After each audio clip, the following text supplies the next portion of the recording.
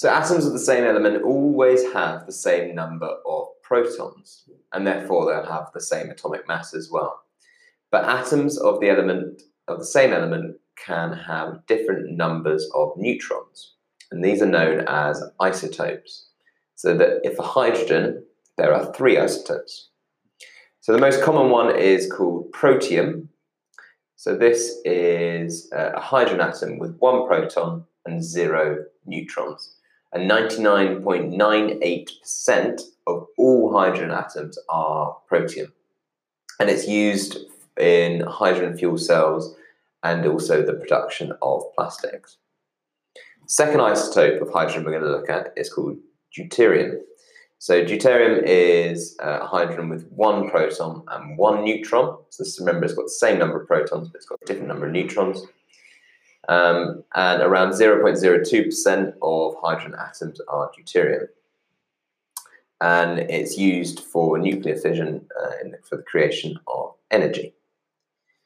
Third hydrogen isotope is tritium, and that has 1 proton and 2 neutrons. And it's very rare, but it can be used in the thermonuclear fusion weapons, so what we know as nuclear weapons.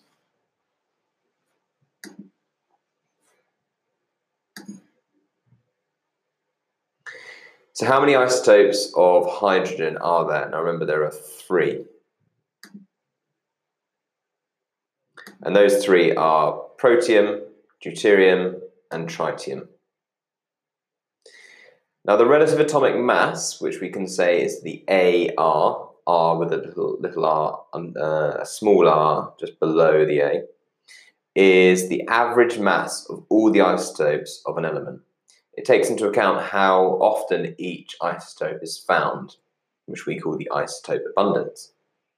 And when we calculate the relative atomic mass, we can use the expression of the sum of each isotope abundance times by the isotope mass number, all divided by the sum of the different isotope abundances.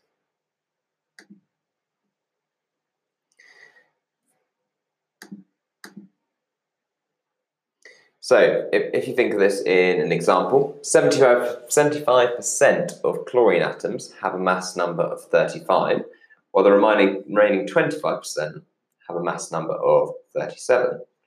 So if you ask the question, what is the relative atomic mass of chlorine?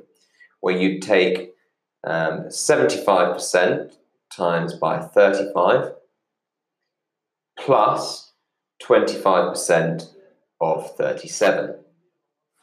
And you divide that by the 100% that would give you. So the overall relative atomic mass of chlorine in this example is 35.5.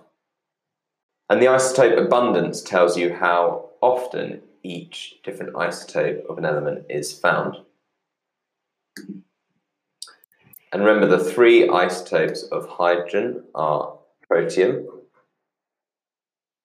and deuterium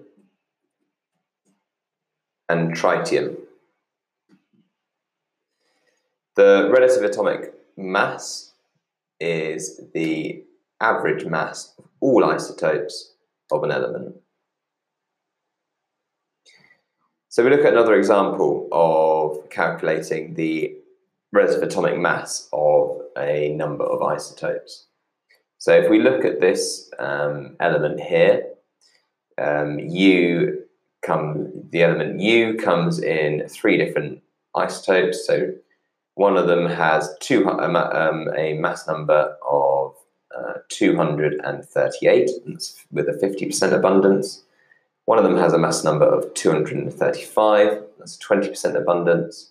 And one of them has a mass number of 234, and that's a 30% abundance.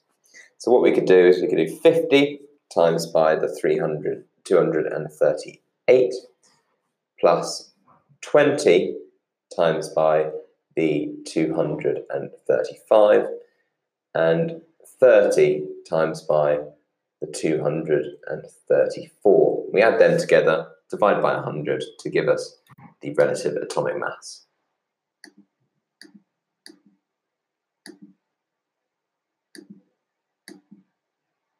So the answer to that in this example would be 236.2. Electrons have a fixed structure in atoms called shells or energy levels. These shells or energy levels go around the atom's nucleus. So electrons fill the atom's nucleus in order of increasing energy. The closer the shell is to the nucleus, the lower energy level it is. So the first shells to fill are the ones that are closest to the nucleus. An electron configuration tells us how an atom's electrons are organized. So the inner shells, the ones closest to the nucleus, can have a maximum of 2 electrons, and the next 2 shells can have a maximum of 8 electrons. So any extra electrons are then put in a 4th shell. So just to recap, electrons fill an atom's shells in order of increasing energy. The closer a shell to the nucleus, the lower its energy. So the first shell to fill are the ones that are closest to the nucleus.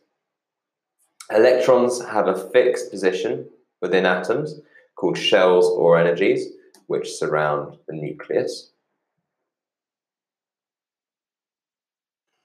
And if we want to calculate the relative atomic mass, we take the sum of the isotope abundance times by the isotope mass number, all divided by 100.